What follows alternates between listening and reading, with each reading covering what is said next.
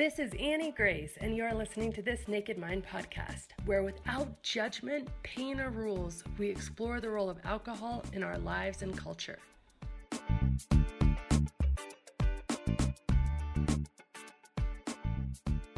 This episode is sponsored by the Live Alcohol Experiment, a 30-day science-based and compassion-led journey where you learn to develop a healthier relationship with alcohol without relying on willpower.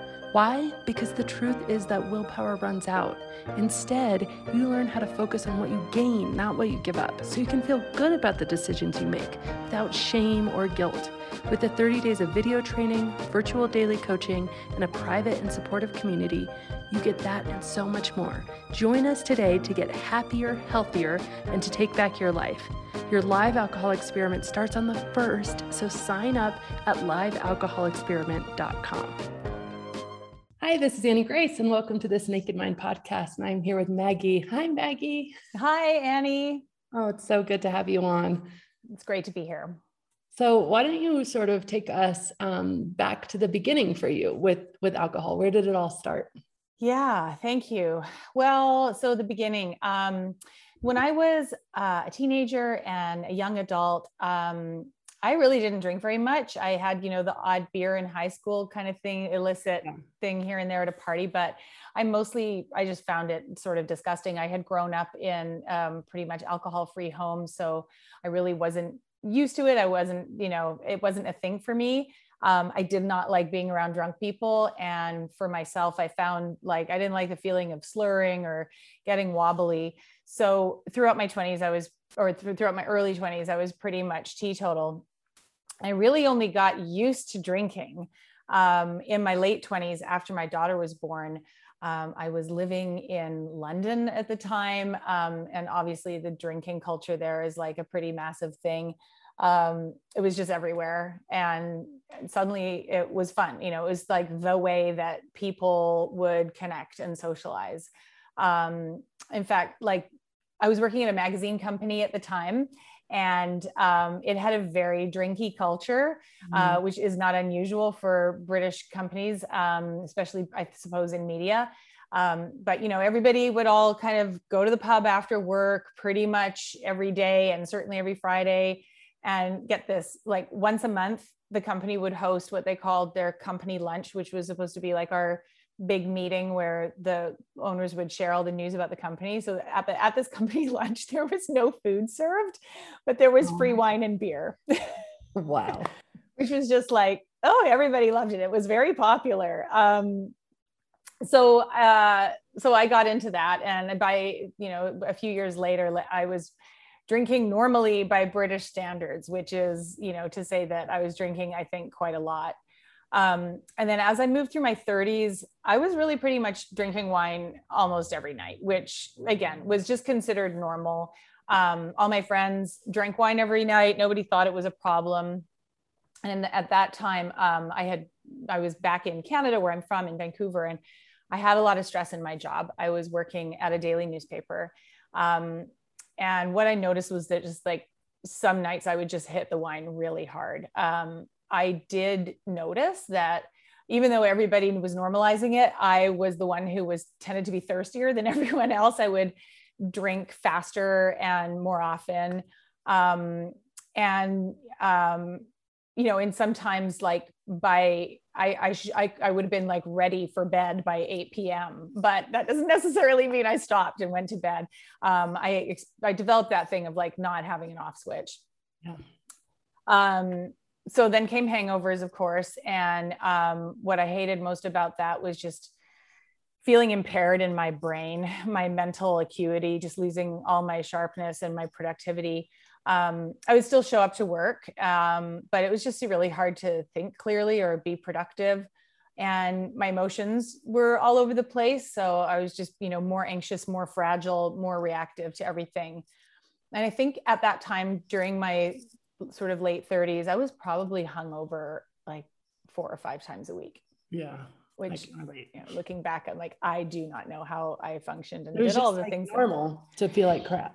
Yeah, it's just I can do this, and it was just became just part of my way of being. And and then I noticed that like on the rare nights when I didn't drink at all, and they were, you know, honestly pretty rare, I would just feel really restless. Like, what is happening here? Like, you know, like I would just feel on edge. And when I noticed that, it's like, you know, I would try to intentionally take a night off and like feel super restless and, you know, irritable. And that bothered me because I could see, you know, the changes that it was having on me and how used to it I had become, how dependent on it I had become. But through all this, I didn't consider myself an alcoholic. And I did obviously, not obviously, I think, you know, like many people who find themselves in that situation will do the Google, you know, what is the list of questions. But I didn't really relate to that label. I didn't want that label because I was really high functioning. You know, I was still doing all my things in my life. And I think that the fact that that I didn't relate to the label of alcoholic made it harder for me to even like consider that maybe I should make an attempt to stop. Yeah. I just thought my drinking wasn't like that bad compared to what I thought was like a real alcoholic. You know, if I think about my consequences, I never like crashed a car or woke up in bed with a stranger or got fired. And I say this with so much compassion for those of us who have, because I understand that it's there but for the grace of God. But that didn't happen to me.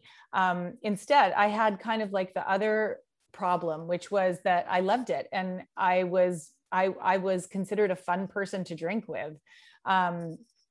My tendency was just to like, I would get really chatty, even chattier and affectionate. And, you know, I was like a typical party girl. And I think I really loved that side of my personality. And I was really attached to that part of my identity. So like when I was drinking, I was really like outgoing and flirty. I didn't ever get obnoxious or rude. If anything, I was just like, my one Achilles heel was like, I could be a really big oversharer in that stage, just no boundaries and no filter. And so sometimes like I would wake up really full of anxiety the next day or shame, because I'd be like, oh God, what did I say? And to whom did I say it? And, you know, I would say to my friends, like, I'm so embarrassed, you know, or, you know, like on one occasion, you know, like I do not remember the cab ride home, and they were like, oh God, you were talking up a storm to the cab driver. And I'm like, was I awful? And they're like, no, you were charming. And to which my answer was always like, okay, thank God for auto charm, because I was not there. I don't know who was being charming, but I was really not there. So, but you know what, like even for lively, charming drunks, like people like me, there's a limit to the charm, right? Like I knew even at the time, and of course my friends who are also drinking are not going to notice this as much, but sober people would have. It's like, yeah, I would get like loud and repetitive and, you know, just not listening, or, you know, I would lose all my ability to speak articulately.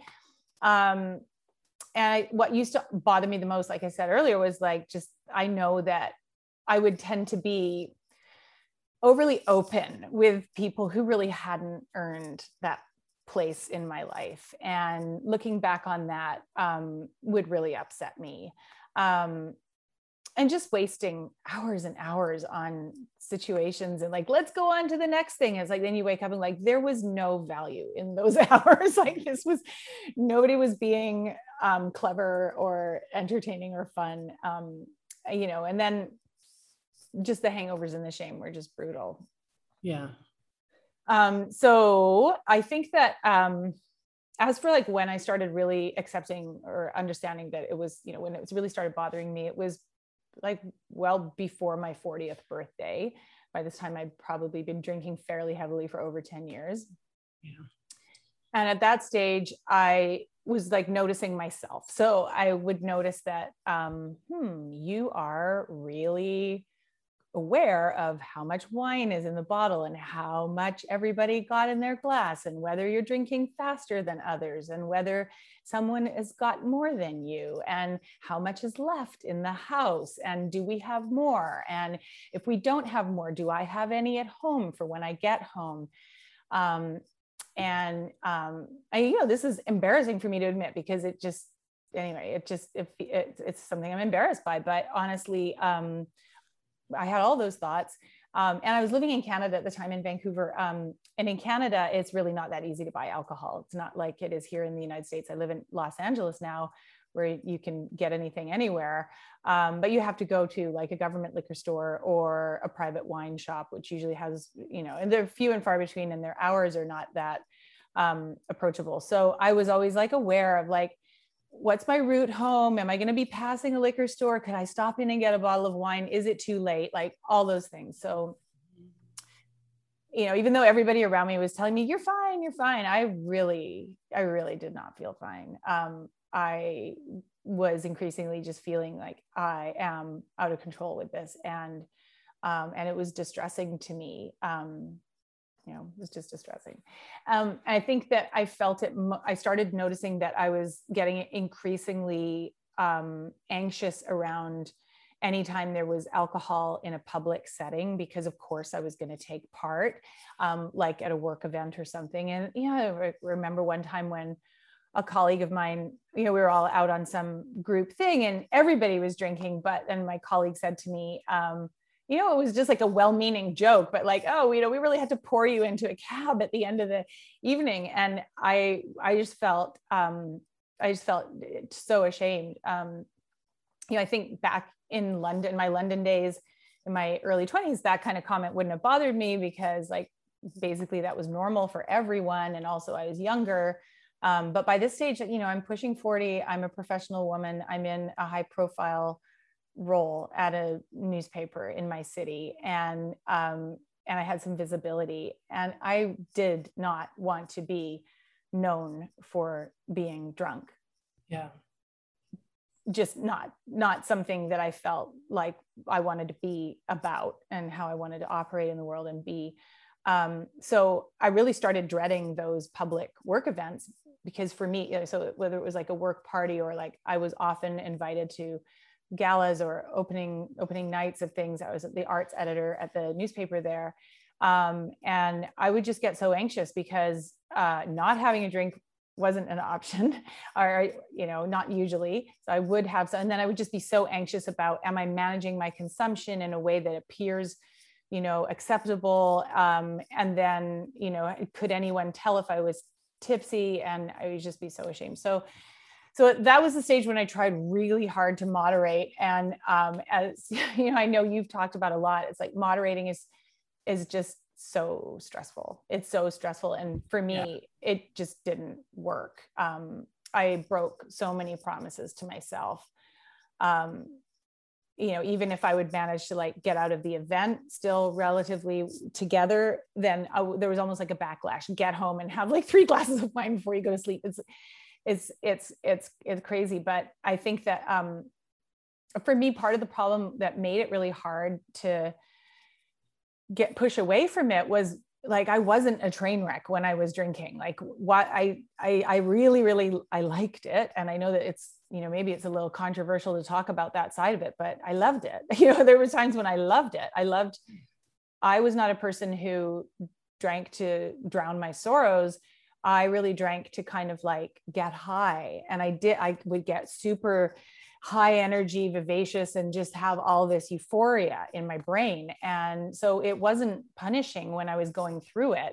And, while I was drinking, I felt really like larger than life, but I was drinking way more than I intended, more often than I intended. And, I would just like wake up with a crashing hangover and then promise myself that night I wouldn't drink.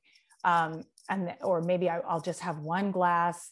But then that glass would make me want another one. And, before I know it, I'm like falling into bed with my makeup on again. I came across an F. Scott Fitzgerald quote that really rings in my ears, and that became kind of like sort of like a mantra that just played in my mind again and again and again, which was, first you take a drink, then the drink takes a drink, then the drink takes you. I love that quote in a terrifying way. I know, right? And it really helped me to see that, like, it is that first drink that's where I, would go wrong. So, anyway, I think, so what happened next, I think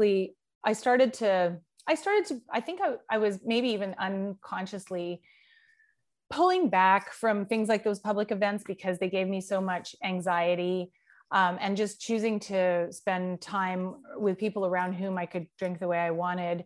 And they were all like wonderful people and they're still my friends, but I'm not saying I was like running with a bad crowd or anything. It's just that my world got smaller and I was hemming myself in because I was ashamed of the way I was showing up in the world.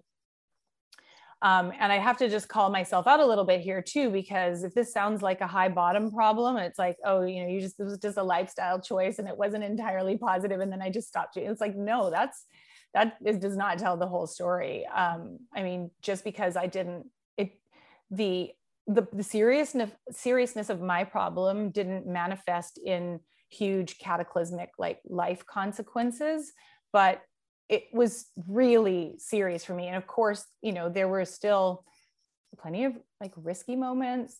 I took risks. I embarrassed myself. There were, times when, when I was just frankly wild and did and said things that I wouldn't have sober and I wouldn't today. And I think the main thing was just how out of control with it I was.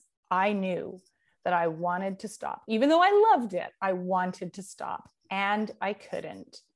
And that really frightened me. Yeah. And that went on for years, like after that point. In fact, I think my very first time when I thought like, oh, I'm going to make an effort. I had been complaining about it to my friends for years, but I'm going to really make an effort. I woke up one Saturday morning in my bedroom in Vancouver and I was just way too hungover to do anything except scroll Facebook, probably like with one eye closed. And Annie, I came across, a Facebook ad for your course. Yay. And I was like, I'm doing it. So I signed up for it and I did the video course, and I didn't do it like perfectly. I spaced it out over like 2 months or something. But I really loved your message. I really loved that this wasn't about, are you an alcoholic or aren't you? That it was about my own relationship to myself and how alcohol was getting in the way of that or holding me back from living the life that I wanted to live. And that was really, I think, the first time that anyone had suggested to me that like, you don't have to be like, I don't know, like living under a bridge in order, to need to stop drinking. And so reframing this as alcohol use disorder. And I didn't have to wait for my life to be completely destroyed before making a change. It was just super eye-opening. And it helped me to see that what I was doing and how I was living, I was in conflict with myself. I wasn't in alignment with my own values. I mean, like I have since left the newspaper. Now I'm a publisher of self-help books, so healing and growth and personal change, recovery, all, making the most of your time on earth. These are super, super core values for me. And I know that the way that I was drinking wasn't allowing me to, it wasn't in alignment with the impression that I wanted to make on other people and how I wanted to show up in the world. So I did your course over the course of a couple of months where I was still sort of drinking along the way. And it actually took another, like that was in 2017. So it took another like 3 years before I stopped for good. That is how deep it had its tentacles into me. I wanted to, I was making efforts, and it still took years. And it's so good for people to know and hear that. I think people get so caught up in like, it has to be kind of one and done, but really just the door has to open. And then the only way you can fail it is if you stop or if you give up. And it might take time, and that's okay, because I think that we have to sort of, this is a poor choice of words for this, but we have to almost bottom out the possibilities, right? Like we have to almost try it enough times to really understand for ourselves that there's nothing left here for us. It's called like an extinction process, where over time you try it enough times that you're like, no, there really is nothing left here for me. And then like there's so much freedom on the other side of that process, right?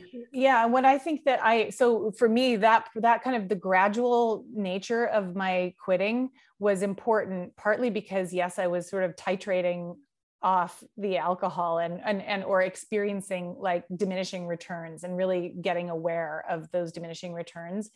But I was also building my muscle for like getting accustomed to what it felt like to spend my evening sober.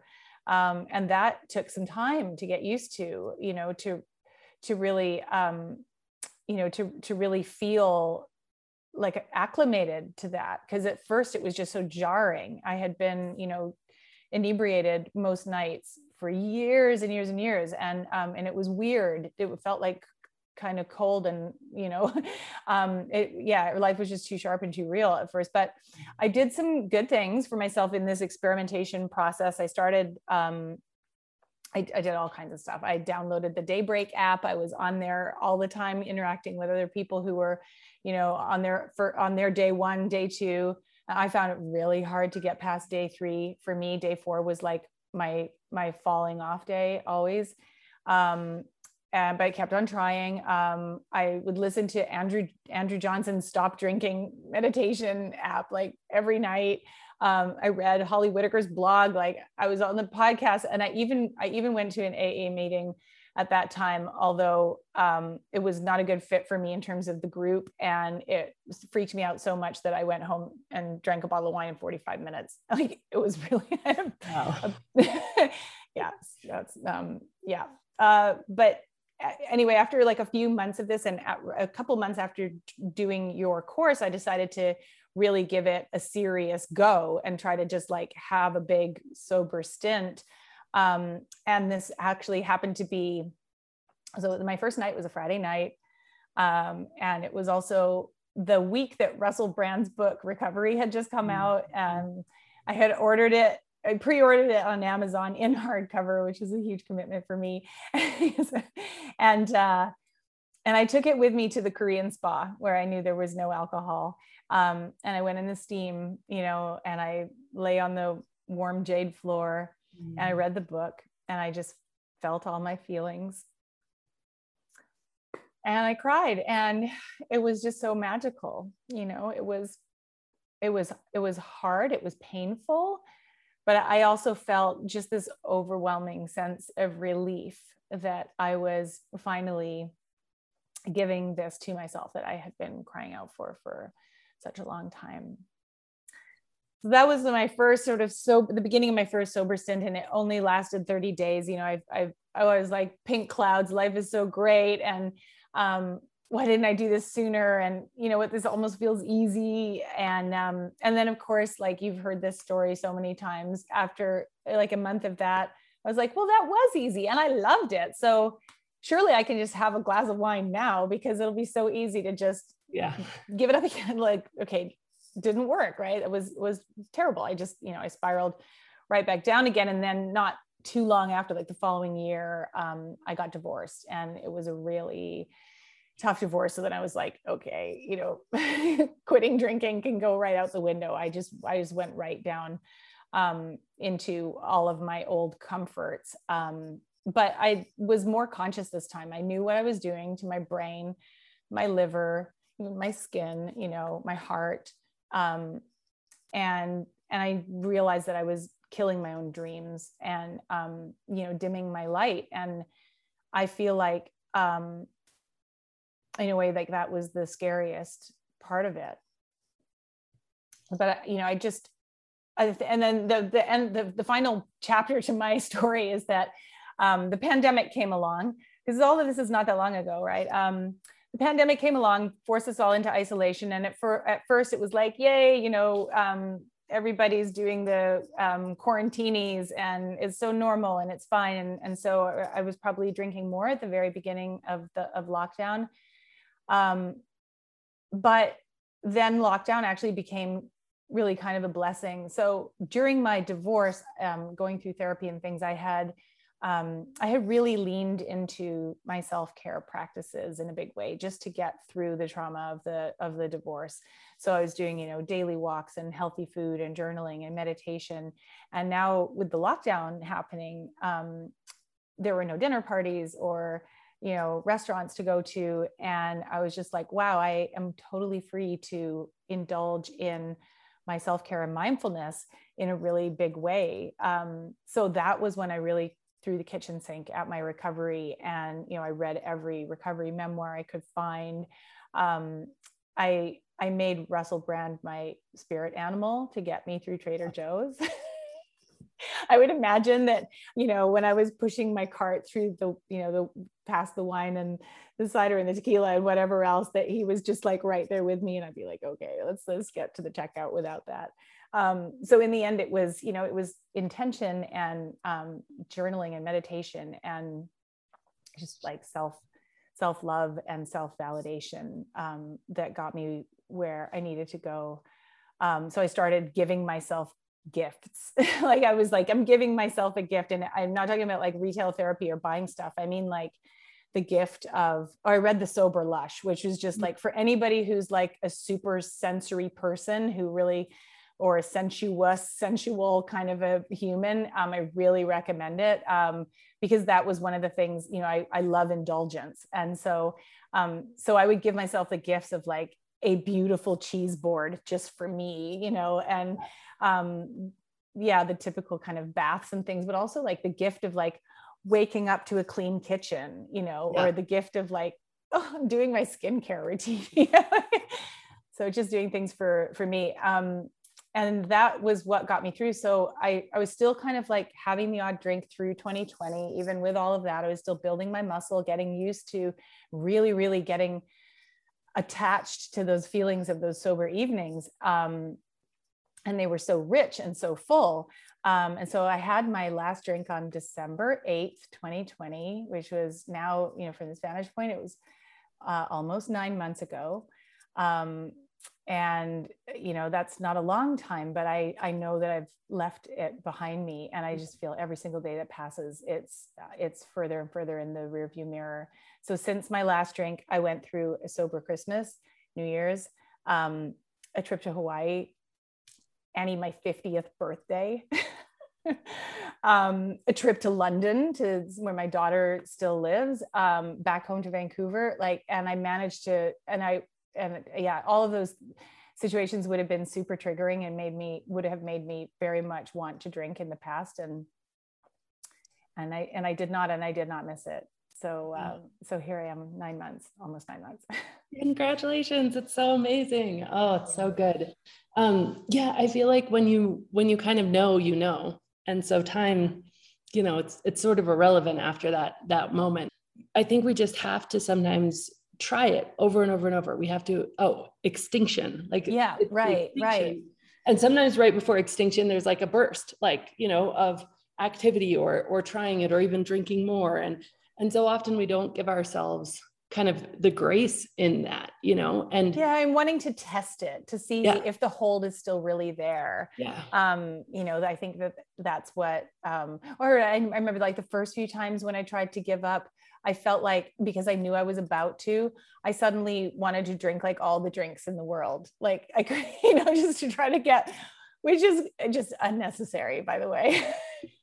But you just need to go through those things to make it truly your own, because if it's not your own decision, it's never gonna, it's so much better to be on that side of a longer process than it is to be sober, but mentally have alcohol still take up a lot of it. Yeah, totally. Just be in its grip. And that is what is so liberating, is like, I do not feel like it has me in its grip anymore. And this is actually, glad you brought that up, because this is why I don't identify as an alcoholic, and why AA didn't really work for me. The message of AA, the very, is one of powerlessness, right? We admitted we were powerless over alcohol. And again, I don't mean any disrespect for anyone who has found value and powerful, you know, who has gotten clean through AA. That's awesome. I know it's helped a lot of people, but what I didn't like the powerlessness, and it's not about arrogance. It's about blossoming. So I know that I become powerless after I have that first drink, and then the drink takes a drink. Yeah. But I am not powerless in my life. I'm absolutely not powerless in my life. And knowing that and doubling down on, you know, doing things intentionally that make me feel good, turning away from what depletes me and turning toward what fuels me. Mm-hmm. And that is what has made it stick, because that is just a, you know, self-fulfilling, virtuous cycle. And at the core of all of that is just the one key principle of trusting yourself the most, mm-hmm. you know, of allowing your voice to be the loudest in your own life. And I think that's another thing, that if we are quitting because we should, or quitting based on willpower or because of fear, it isn't a moving toward decision, right? It's a moving away from decision. And there's value in that. Like, people change from moving away from pain, or they change because they're moving towards pleasure. But when you allow the process to happen and you allow it to take as much time as it needs, and you come to a place of like, no, I'm just listening to me the most, right? Yeah. More than anyone else. And what I wanted, what I truly wanted, had shifted. And once I was able to fully acknowledge and embrace what was most rewarding for me, then it was effortless. I think that if I had tried to quit from a place of deprivation, there's just so much self-flagellation in every slip. And I just didn't do that to myself. I mean, I didn't beat up on myself a lot, you know, maybe a little bit. But it was because I was so interested in healing myself and supporting my most important values and goals, that became a firm foundation that I could stand on. And so I love what's happening in like the conversation around sobriety now. I really love this, because it's not only is it more joyful, but it's more effective. Yeah, it is more effective. And I think because it becomes a really firm internal decision. And I think the thing where we get confused is we hear desires inside of ourselves, but they're not fueled by our truest self. So they're like false desires, because they're fueled by the dopamine hit, or by the quick fix, or by numbing. And then if you let that play out with, like, I just say it over and over, curiosity without judgment, you slowly narrow into, oh wait, like, I don't actually want that. Like, yeah, it feels good in the moment, but then it has all this other stuff. So the net gain is actually negative. So yeah, exactly. And like, even now, I don't feel tempted to drink, but I still it's just muscle memory right now. It's just you know, being accustomed for all those years to that bitter, sour, or the, you know, the heat of alcohol, just the flavor of it, or the ritual of it. So that if there's ever been a moment when I was tempted to slip in the last 9 months, and they've been, like, honestly, I count them on one hand, and it was always about giving myself that sensory experience or the ritual experience. But then I would ask myself, do you want to be inebriated right now? And the answer was always no, I really, really do not. I don't miss that. So one thing I do now, and I know not everybody finds this beneficial, but I've become like a massive, like, crafter of non-alcoholic cocktails, because I still love it. At the end of the day, like, I work really hard all day. And at the end of the day, you know, I put on the news and I'm cooking dinner, and I would love to have a fiery, bitter, grown-up drink that is not the kind of drink that I have during the day. And so I make you know, there are so many awesome alcohol-free spirits out there. Tonic water is my jam, you know, like bitters, and whatever it is, to just kind of like give that astringent kind of hit on the tongue. And that's it. I don't actually want to be inebriated. I just want that experience, that ritual, that kind of pleasurable giving to myself in a way that doesn't rob anything from me. So yeah, that's been a big part of it, is just recognizing, oh, this is just muscle memory. This is just ritual and a sensory experience that I'm craving. I don't want I don't want to be inebriated, and I really don't want to go back into that roller coaster. Yeah. Yeah. Yesterday a box showed up here because people send me non-alcoholic drinks from time to time, and it was Curious Elixirs. And I tried it. Anyway, if you haven't tried them, they were really good. I have. I think I've probably tried them all, and there are several in the UK only that are really good and very, you know, they have like the botanicals and I personally I'm a big fan of that. I think that it scratches the actual itch for me, and the actual itch in those moments is just it's about flavor and ritual. It's not about the alcohol, the poison inside of it. I just don't need it. Yeah, and I'm so impressed because you look at the ingredients and they're still like organic, very little sugar, no added sugar, 15 low calorie a bottle. Yeah, exactly. Like they taste like they have all these, I guess they're called speed bumps, so that it's a sipping drink, not a like orange juice would be like a chugging drink, or like a, you know, when I first stopped drinking, I would order Shirley Temples with my kids, and you know, I mean, it's just pure sugar. Yeah, I just don't want all that sugar. And then also, yeah, for me, it's about like having something. So some good substitutes include ginger, and I don't even mean like ginger beer or ginger ale. I mean like fresh ginger, you know, which and also actually jalapeno. So something with a little bit of heat in it. You know, my girlfriend and I, we have you know, a cocktail shaker, and we'll make like beautiful kind of frothy cocktails with, you know, and yeah, it's a sipping experience, and that's something really sensorially pleasurable. Oh, that's so awesome. That's so great. A few other things that you said that I thought just worth commenting on is when you were talking about, you know, being so aware of the alcohol. It's interesting hearing so many stories because they always bring me back to points in my own journey. And I remember that too. I literally remember, you know, calculating like, okay, there's 4 of us and we only ordered 1 bottle. Yeah. And now that's like, is everybody else going to want another bottle? Can I order another bottle? Are we not ordering another bottle? Like, it was just such a, like, I was not in the conversation with the 4 people. I was literally calculating how was it going to work? And again, that feeling of deprivation, almost like, you know, am I going to get enough of what I need? And I know that whatever we have, I'm going to want more. So it's, oh my God, it's just so nice. It's so nice not to have that as being part of any social experience anymore. Not only that, but I love knowing that I can drive myself to any kind of party or event and safely drive home. And I know that, I mean, I love being able to have an intelligent, witty, articulate conversation until late at night. Yes. You know, it's just, that is amazing. So yeah, I don't know. I know that a lot of people who listen to your podcast are trying to figure out whether they can stop drinking and whether they should stop drinking. And I just want to encourage them to join the club, because there are just a ton of cool, sober people out there.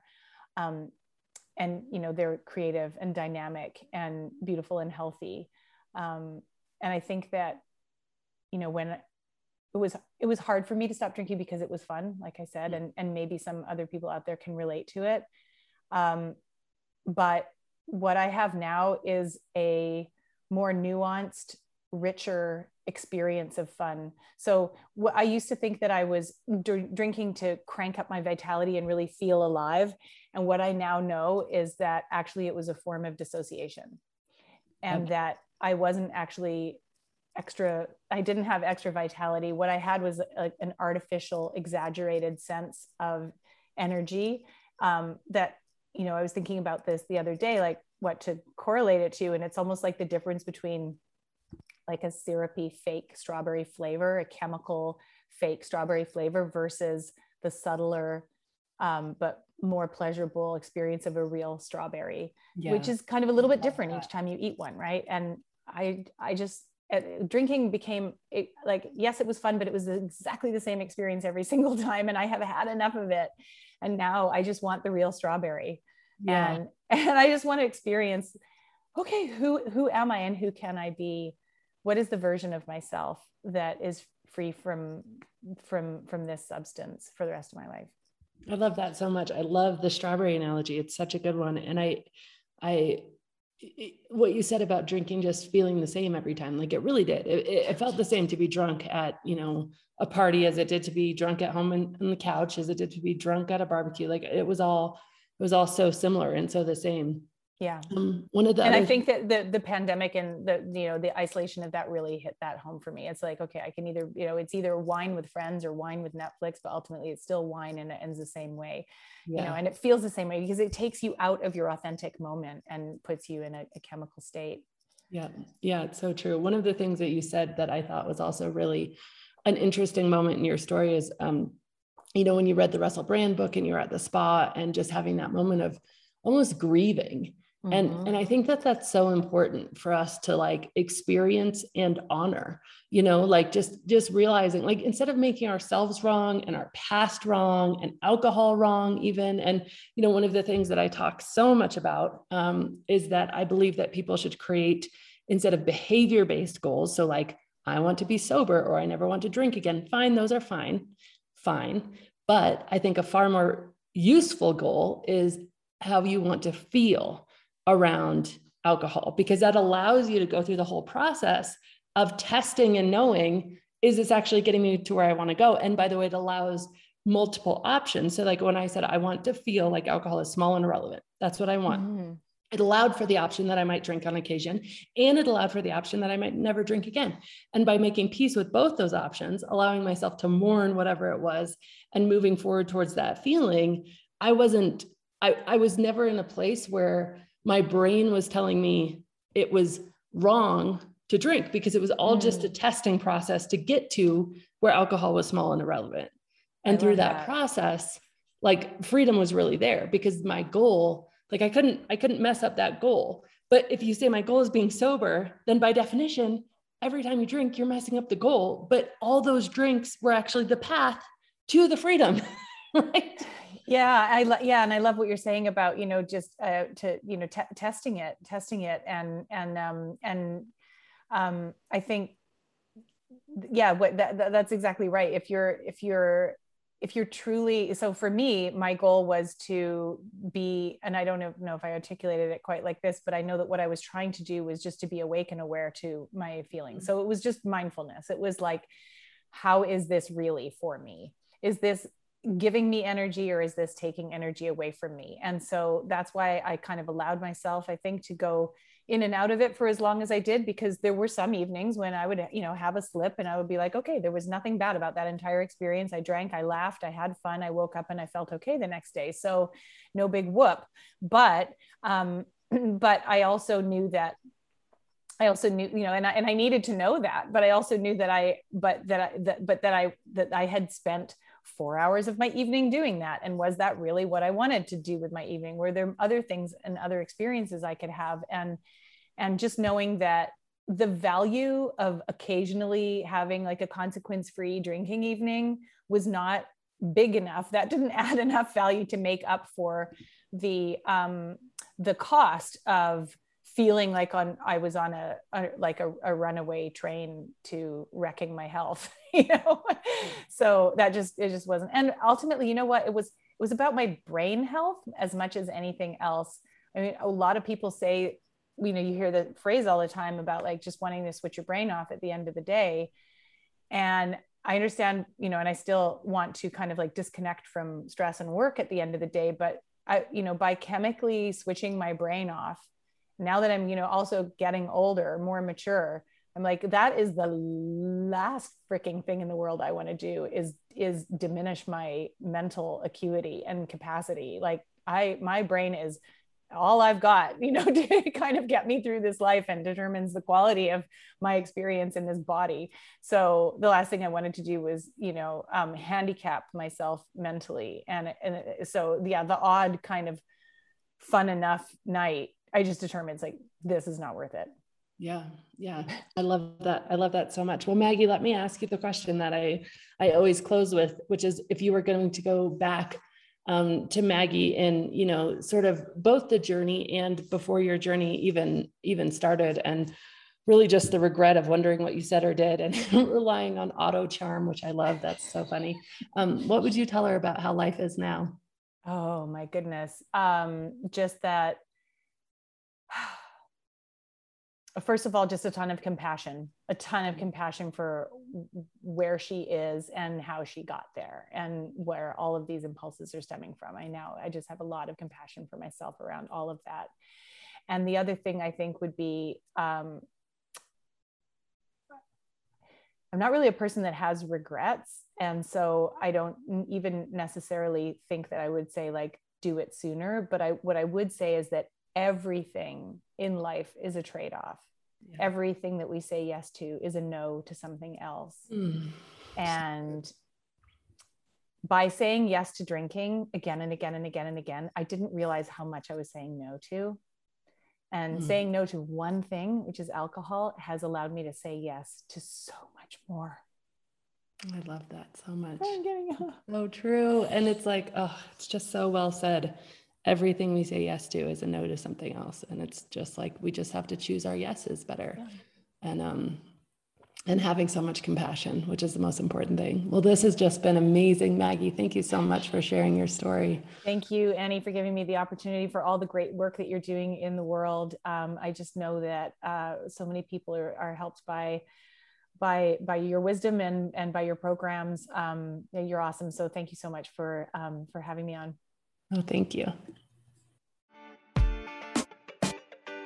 Hey, I'm so excited because we are literally just about to start another live alcohol experiment. And if you don't know about the alcohol experiment, you need to literally drop everything right now and go to livealcoholexperiment.com. Here's the thing. This is a 30-day challenge, and it's designed to interrupt your patterns and put you back in touch with the best version of you. You'll know it's that version that's living the most joyful life, that version that doesn't need alcohol to relax or have a good time, and that version that's having more fun and is more peaceful than ever. Again, it's just a 30-day challenge. It's live every single day. It's starting on the 1st, so hurry up. Join me at livealcoholexperiment.com. And as always, rate, review, and subscribe to this podcast, as it truly helps the message reach somebody who might need to hear it today.